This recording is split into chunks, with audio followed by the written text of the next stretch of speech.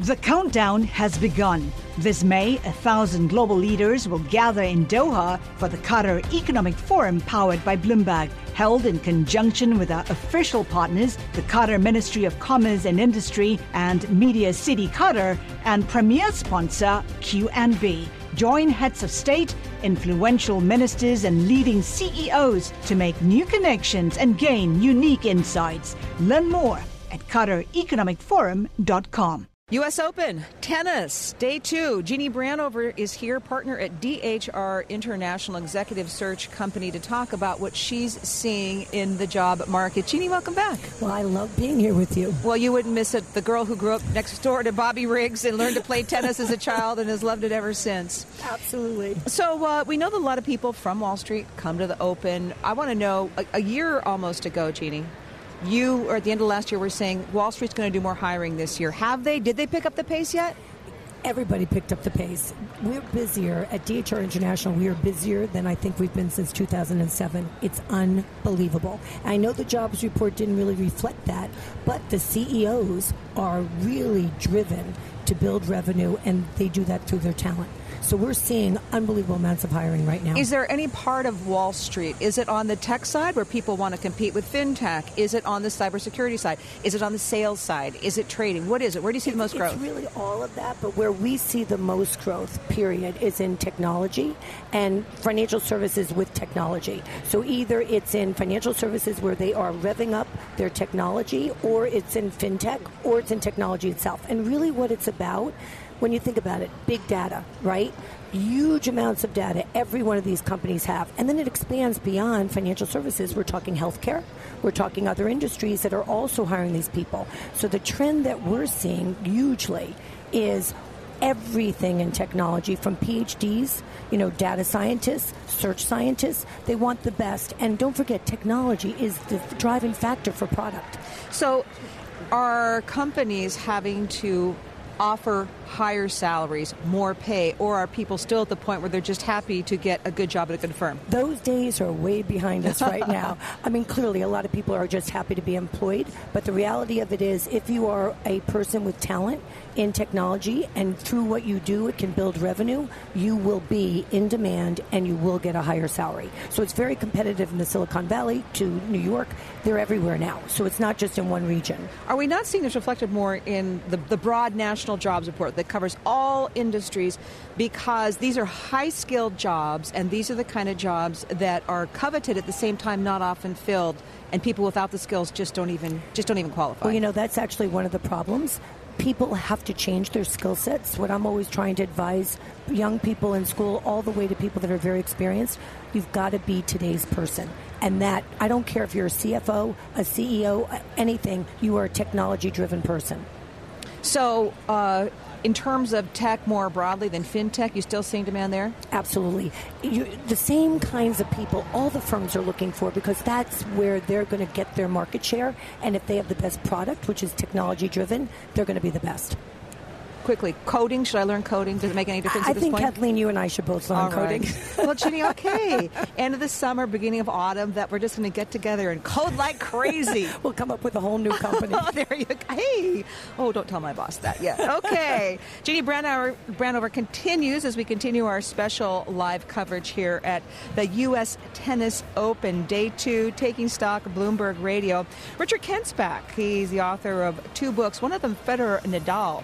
Very important, both of those. Roger's not here, and Nadal's been doing surprisingly well. I'm Kathleen Hayes, and this is Bloomberg. You're listening to Taking Stock with Kathleen Hayes and Pim Fox on Bloomberg Radio. Day 2, Taking Stock, Bloomberg Radio, live from the 2016 U.S. Tennis Open, Flushing, Queens, New York. We are going to take a look now at some of the big features, some of the big themes at this year's Open. We have 2 very special guests. Jeannie Branthover continues with us. She is a partner at DHR International. She helps important people find big jobs on Wall Street and in technology, and she's also an avid tennis player and aficionado. She's out here every year for the Open. And another return engagement, Richard Kent. He's an attorney. He's also covering the Open this year again, part of the media. Author of 2 books. The one I particularly want to focus on is Federer Nadal. So, Richard, welcome back. Thank you. I appreciate it. Well, let's start, though. Roger Federer's not here. Rafa Nadal is playing well despite his many injuries of late. But American tennis, when I spoke to Nick Bollettieri, tennis Hall of Famer, he's the guy who did so much to create tennis training. American tennis needs more investment in its young players. Jack Sock is up in a very important match, an American man actually advancing potentially, I don't want to jinx him, at the Open.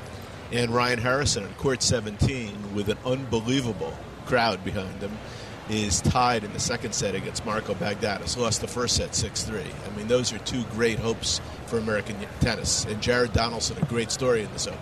So what's wrong with American tennis that we do not, especially on the men's side, and apart from Serena and I guess her sister, anyway, we don't get further like we used to? Well, I think if you asked me the question 2 years ago, I would have said that young athletes are going into other sports that they deem to be more lucrative from day one, perhaps, like baseball or basketball or football. But if you're asking me today, with Sock on the court at Louis Armstrong and with Ryan at beautiful court 17, I've got to tell you, American tennis looks really good right now.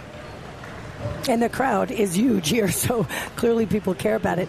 So I personally miss Federer terribly. So do you think it's the same kind of Open that it was before without him? Actually, Federer told me yesterday that he misses you even more. Oh, my God, you made my day.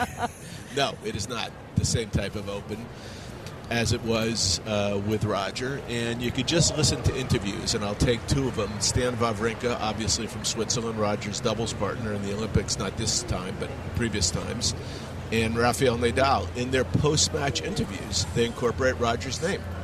So it shows how significant he is to the game still. His Laver Cup, which was announced the Wednesday before the Open started, is huge, is being discussed in the media room all the time. Europe against the rest of the world in Czechoslovakia, Prague, next October, and that's a Federer-run event. His agency with Tony Godsick is running it. So Federer is here, somewhere around the penumbras of this event right now, even though I don't think he's on premises today.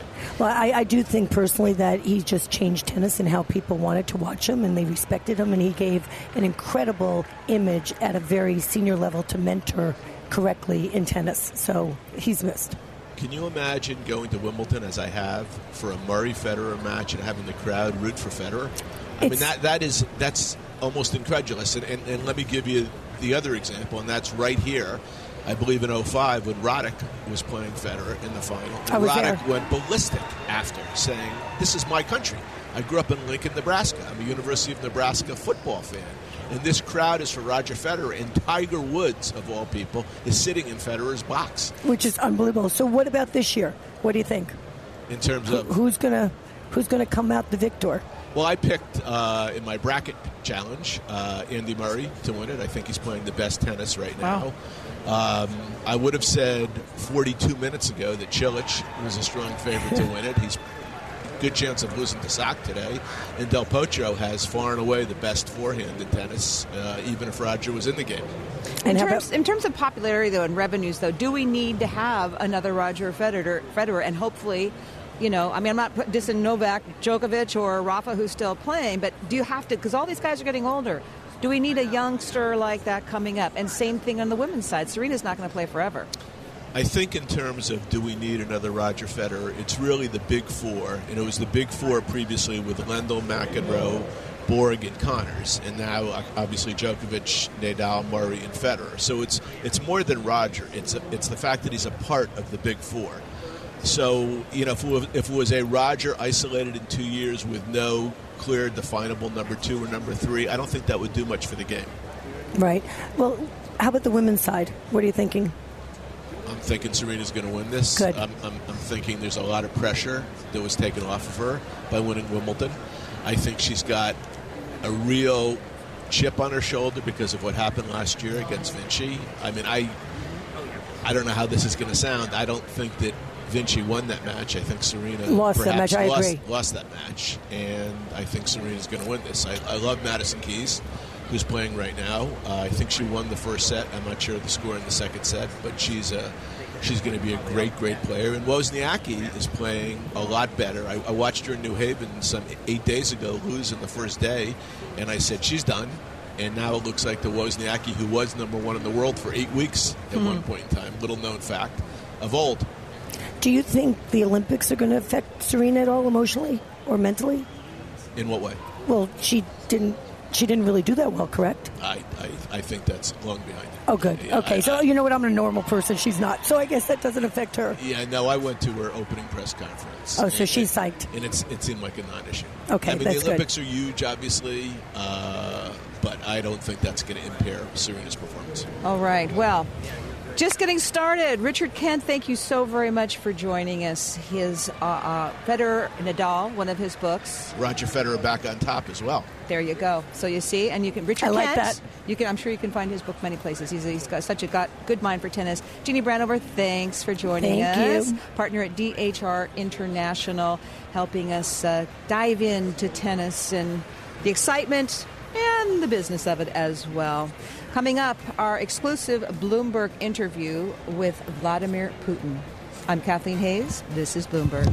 The countdown has begun. This May, 1,000 global leaders will gather in Doha for the Qatar Economic Forum powered by Bloomberg, held in conjunction with our official partners, the Qatar Ministry of Commerce and Industry and Media City Qatar, and premier sponsor Q&B. Join heads of state, influential ministers, and leading CEOs to make new connections and gain unique insights. Learn more at QatarEconomicForum.com.